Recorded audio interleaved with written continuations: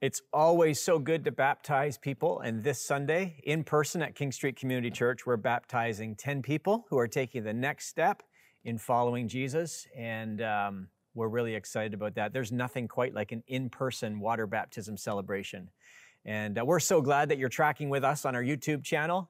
But if you feel comfortable, we would love to have you join us in person. We meet every Sunday morning at 10:30 a.m. for 1 hour. We take our appropriate COVID precautions, and this is a very safe environment for you to come and gather for worship. So if you're local, we'd love to have you come and join us. I just want to say a big thank you to Dr. Van Johnson and our pastoral team. Dr. Van did such a great job kicking off the summer sabbatical season with his YOLO series, You Only Live Once.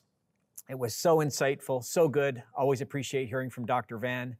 I heard some tremendous reports from our congregation about our staff pastors and how well they did preaching and teaching and leading and serving while I was away. So a big shout out of thanks to all of our staff and pastors who served so well. The church was very much in capable hands, and we are blessed with a tremendous team of pastors. I know that I am, who I serve beside. So big thank you to them. We're continuing our series of scripture talks called Flawed Yet Faithful out of Hebrews chapter 11. I was blessed to have an extended sabbatical season this summer, and I feel rested and refreshed and ready to get back at it and serve among you. And so I want to say a big thank you to this congregation, to our board for extending a summer sabbatical season of rest and refreshment for me personally. So I'm glad to be back, and I get to preach and teach now to sort of wrap up the series. We're not quite done yet. Pastor Al's going to help us next week, and then I'll wrap it up with a teaching on King David. But we're going to spend some time this morning looking at a character found in Hebrews 11. Her name is Rahab, and we're going to talk about how we can all become people of faith, hope, and love. And the passage to ponder that you've been working through this summer is taken from verses 39 and 40 from Hebrews chapter 11. All these people earned a good reputation because of their faith, yet none of them received all that God had promised, for God had something better in mind for us, so that they would not reach perfection without us. And so the writer of Hebrews chapter 11 is pointing us backward to people from the Older Testament who lived not perfectly, not flawlessly, but who lived a life of faith. And God used them in tremendous ways, and their lives are signposts for us so that we can learn life lessons from them about who God is and about how we can navigate our way in the world under the leadership of the Lord Jesus Christ. And so the story of Rahab is a story of how outsiders can become insiders, and how those from the other side of the tracks can play a critical role in the redemptive plan of God. Rahab's story shows up in 3 New Testament passages, one in the Gospel of Matthew, another in the letter that James wrote to the early Christians, and then the reference that I will just reference in a moment from Hebrews chapter 11. But her story is really found, the large narrative is from Joshua chapter 2, and we'll look at that in just a moment. But Hebrews chapter 11, verse 31, here's what the writer tells us about Rahab. It was by faith. You see the common theme as we work through this chapter. It was by faith that Rahab the prostitute. The writer just puts that qualification in there, and we'll talk about that in a few moments, that Rahab the prostitute. Faith and a woman who was known as being a prostitute come together in the very same sentence. It was by faith that Rahab the prostitute was not destroyed with the people in her city, the city of Jericho, who refused to obey God, for she had given a friendly welcome to the spies. Now, the writer of Hebrews is writing to an audience who would understand exactly what he is referencing, what the author is referencing. And so they would immediately go back in their mind's eye to the story that played out in Joshua chapter 2. It is a story of faith, hope, and love. And so let's take a look at the backstory of chapter 2 of the book of Joshua, the first 3 verses. Then Joshua, who was the successor of Moses, he's the commander-in-chief of the Israelites, of the Hebrew people. Then Joshua, the successor of Moses, he secretly sent out 2 spies from the Israelite camp at Acacia Grove. He instructed them scout out the land on the other side of the Jordan River, especially around Jericho. So the 2 men set out and came to the house of a prostitute named Rahab. This is again where the writer of Hebrews picks up the story. of a prostitute named Rahab and stayed there that night. But someone told the king of Jericho, some Israelites have come here tonight to spy out the land. So the king of Jericho sent orders to Rahab, bring out the men who have come into your house, for they have come here to spy out the whole land. So this is a little snapshot or backstory, a glimpse into the backstory of what's happening. Joshua is following the leadership of the Lord and the promise that God had made to Abraham, Isaac, and Jacob, and that this land would be their land. And so they begin to work the process. So I've got 4 big thoughts for you today as we consider the life of Rahab. And it was a life of faith, and she was not a perfected person by any means, and neither are we. And so we all can learn life lessons, flawed yet faithful, as we continue this series. Here's the first thought for consideration this morning. Rahab does what's right, and sometimes doing what's right is risky. Let's keep reading the story, verses 4 through 6 of Joshua chapter 2. Rahab had hidden the 2 men, but she replied, yes, the men were here earlier, but I didn't know where they were from. They left the town at dusk as the gates were about to close. I don't know where they went. If you hurry, you can probably catch up with them. Actually, she had taken them up to the roof and hidden them beneath bundles of flax she had laid out. So the king's men went looking for the spies along the road leading to the shallow crossings of the Jordan River. And as soon as the king's men had left, the gate of Jericho was shut. So let's address the elephant in the room for just a moment. Hebrews chapter 11, the writer affirms Rahab. In the same sentence, he has a woman of faith who was known as being a prostitute at the time when she was hiding the 2 Jewish spies or the Hebrew spies. And the elephant in the room is Rahab lies to these king's officials who are on the lookout for these 2 men. And she hides them up in the roof of her residence.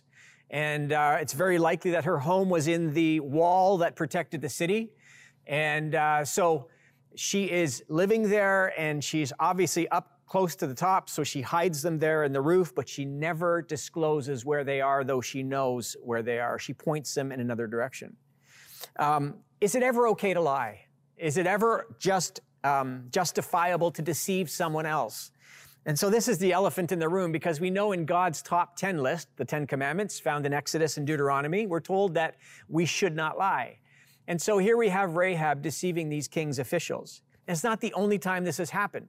If we remember back in Exodus chapter 1, the Hebrew people are multiplying, and Pharaoh feels threatened by the fact that the population of the Hebrew people is growing exponentially.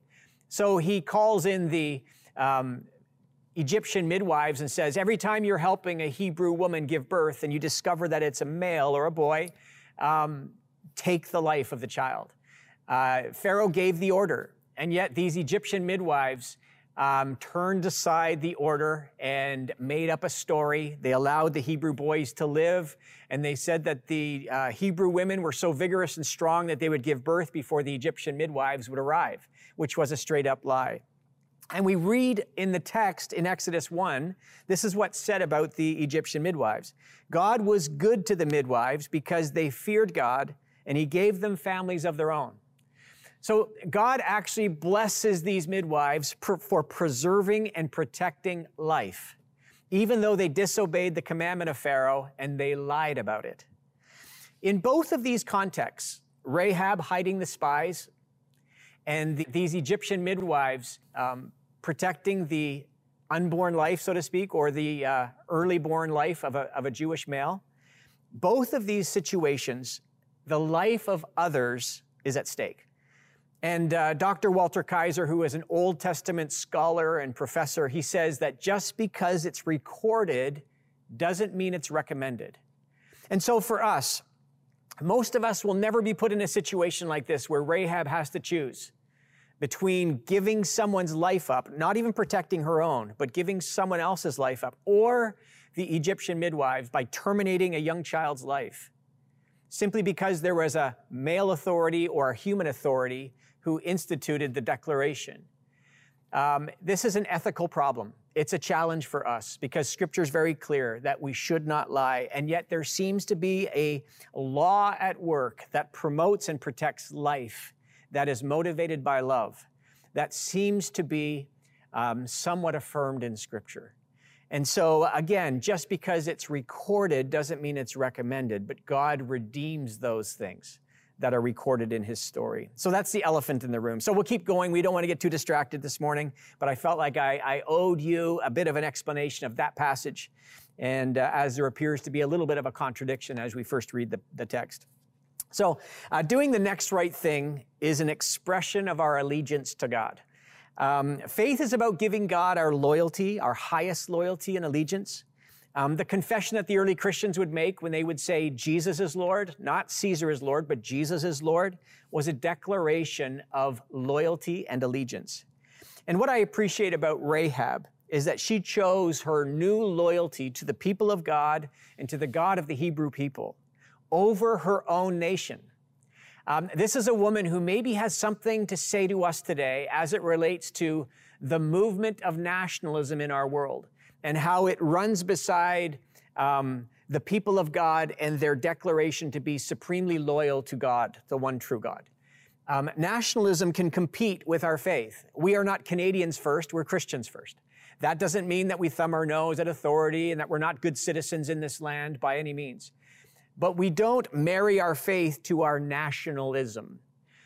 With all due respect to our American neighbors, sometimes they have been accused of a patriotic faith, where the flag and the profession of their faith are so woven together that you can't even separate them. Rahab separates them. She chooses to say no to her nationalistic tendency or potential impulse for an expression of faith, loyalty, and allegiance to God and to the people of God. So faith impacts both our creeds and our deeds. We learn that in this story. Rahab did something. Her faith motivated or moved her to act. And James, who writes a letter in the New Testament, he has something to say about this. He writes in chapter 2, verses 25 to 26, he says, "In the same way, was not even Rahab the prostitute considered righteous for what she did?" We can underline that, for what she did, when she gave lodging to the spies and sent them off in a different direction. As the body without the spirit is dead, so faith without deeds is dead. So it really does matter what we believe, and it really matters what we do. And I like what Rick Warren has said. He said the first Reformation, which is about the Protestant Reformation, was about creeds. He says the next one, and the one that happens in the human heart, is about deeds. And it's what we do. It proceeds from what we believe. But if what we believe doesn't motivate us to act, then our belief is oftentimes in vain. All right, number 2, Rahab's faith was informed by the power and greatness of God. So as a Canaanite woman, we wonder why Rahab would be so favorably predisposed toward these Jewish spies and turn against her own country. The reputation of Israel's God was spreading quite dramatically in the region. In verse 8, we'll keep reading the text. Before the spies went to sleep that night, Rahab went up on the roof to talk with them. "I know the Lord has given you this land," she told them. "We are all afraid of you. Everyone in the land is living in terror, for we have heard," I like that, "for we have heard how the Lord made a dry path for you through the Red Sea when you left Egypt. And we know what you did to Sihon and Og, the 2 Amorite kings east of the Jordan River, whose people you completely destroyed. No wonder our hearts have melted in fear. No one has the courage to fight after hearing such things." And we can underline this: "For the Lord your God is the supreme God of the heavens above and the earth below."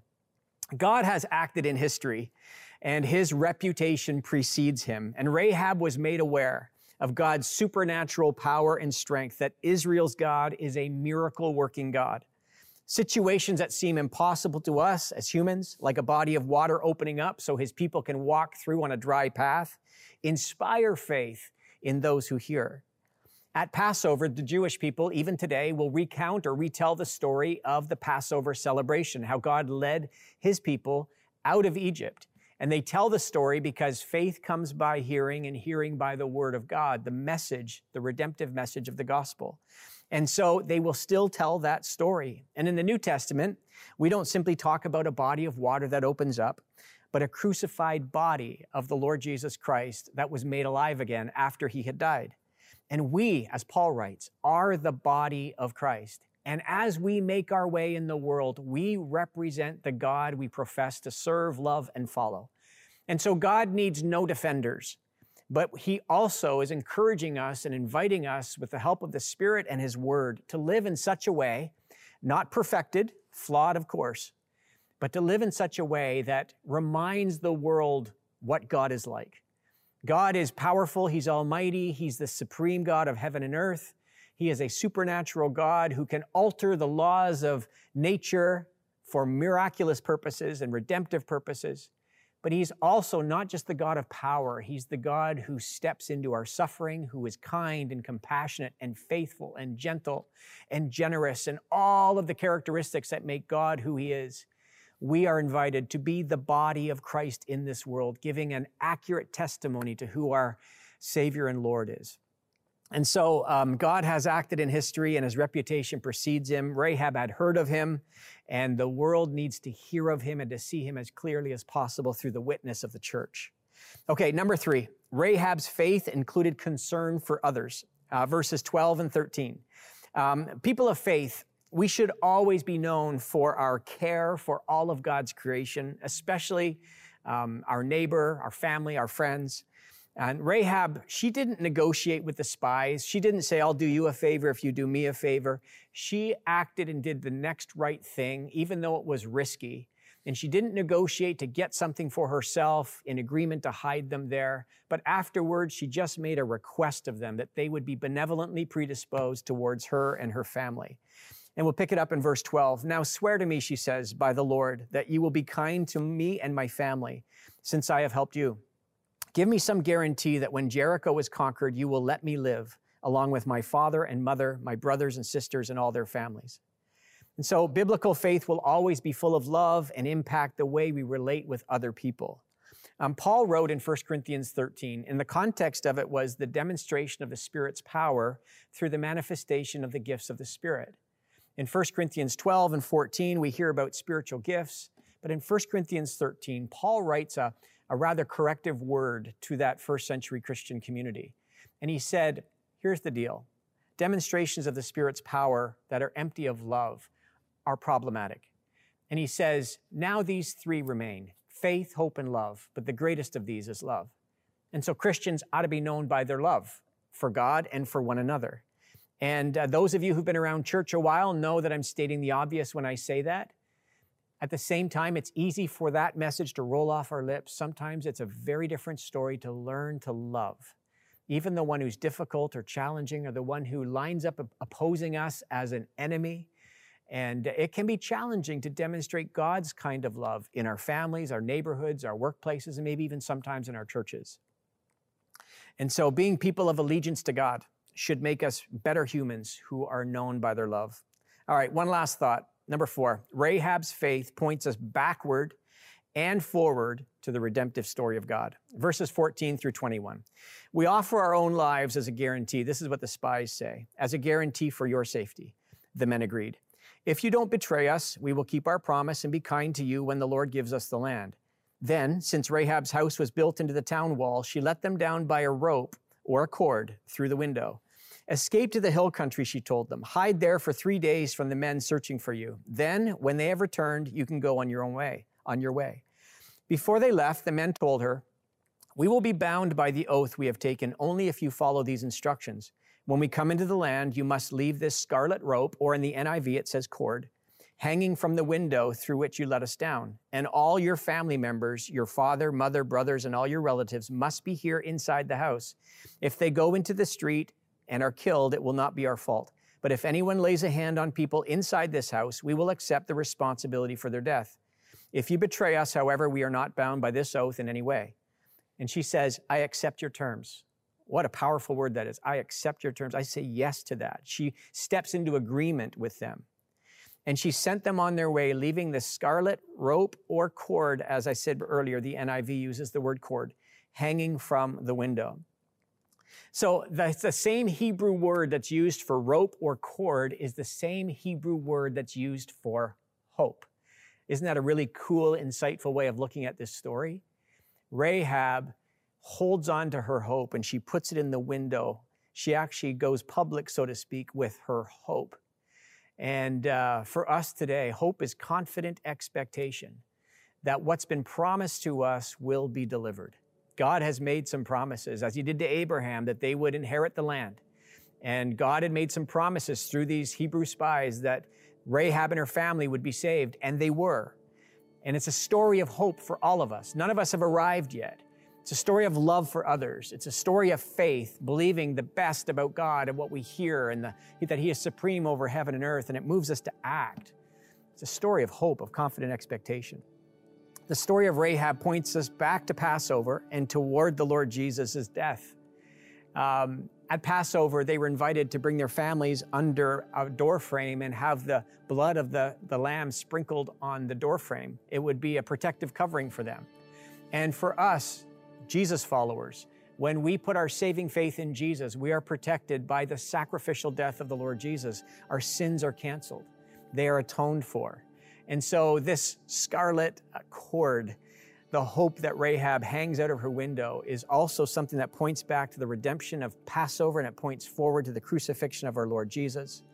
And I love this. Outsiders can become insiders. Listen to this last passage, Matthew chapter 1, verses 5-6. Salmon, the father of Boaz. This is the genealogy or the lineage of the Lord Jesus Christ. Salmon, the father of Boaz, whose mother was Rahab. Boaz, the father of Obed, whose mother was Ruth. Obed, the father of Jesse, and Jesse, the father of King David. And if you're new to the Bible, you're saying, what are all these names and what does this mean? Here's what it means. It means that God chooses, as part of His redemptive plan in human history, to use outsiders. And even people who we may categorically dismiss because of their lifestyle. He brings them into His redemptive plan. And so Rahab is actually the great-great-grandmother of King David. And she is instrumental, so to speak, of seeing that line develop, which is the Davidic line where Messiah, Jesus, was promised to come.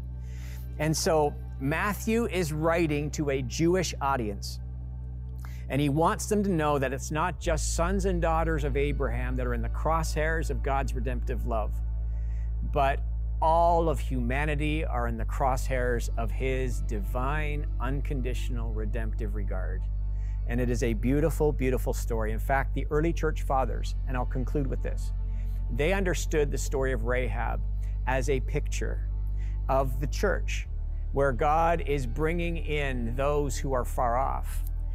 He is bringing in the Gentiles, so to speak, the non-Jewish believers into the family where both Jews and Gentiles become one family together. And I love the fact that in God's redemptive grace, He actually puts Rahab, who is described as the prostitute in Hebrews chapter 11. She's part of the lineage and the genealogy of our Lord Jesus Christ. I hope you are full of hope today. What can sometimes happen for us is our hope levels can be higher when we're getting it right and lower when we're getting it wrong.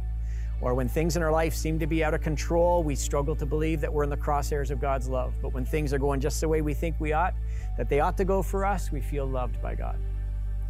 Regardless of our circumstances and situation today, the truth is that you are incredibly loved. And God has redemptive purposes and plans for you. So I want to pray for you, and then we'll invite Pia to come back and to wrap up our gathering. So Lord, thank you today for your grace and mercy that is always spread out, that is proceeding from your unconditional love over all of us. And God, thank you for the story of Rahab. She was flawed, but she was also faithful. And thank you that you, as Paul writes, snatch burning sticks from the fire and you redeem them. And I pray, Lord, for each of us today that this story would remind us that you are up to something good in the world and you surprise us by how you work. And all of us have great reason to be full of hope today. And so bless each and every one of my friends. Help us to live well in this world and to represent Jesus for who He is, and help us not to bring any disdain to the name, but help us to only live consistently with the character of Christ. And we pray all of this in Jesus' name. Amen.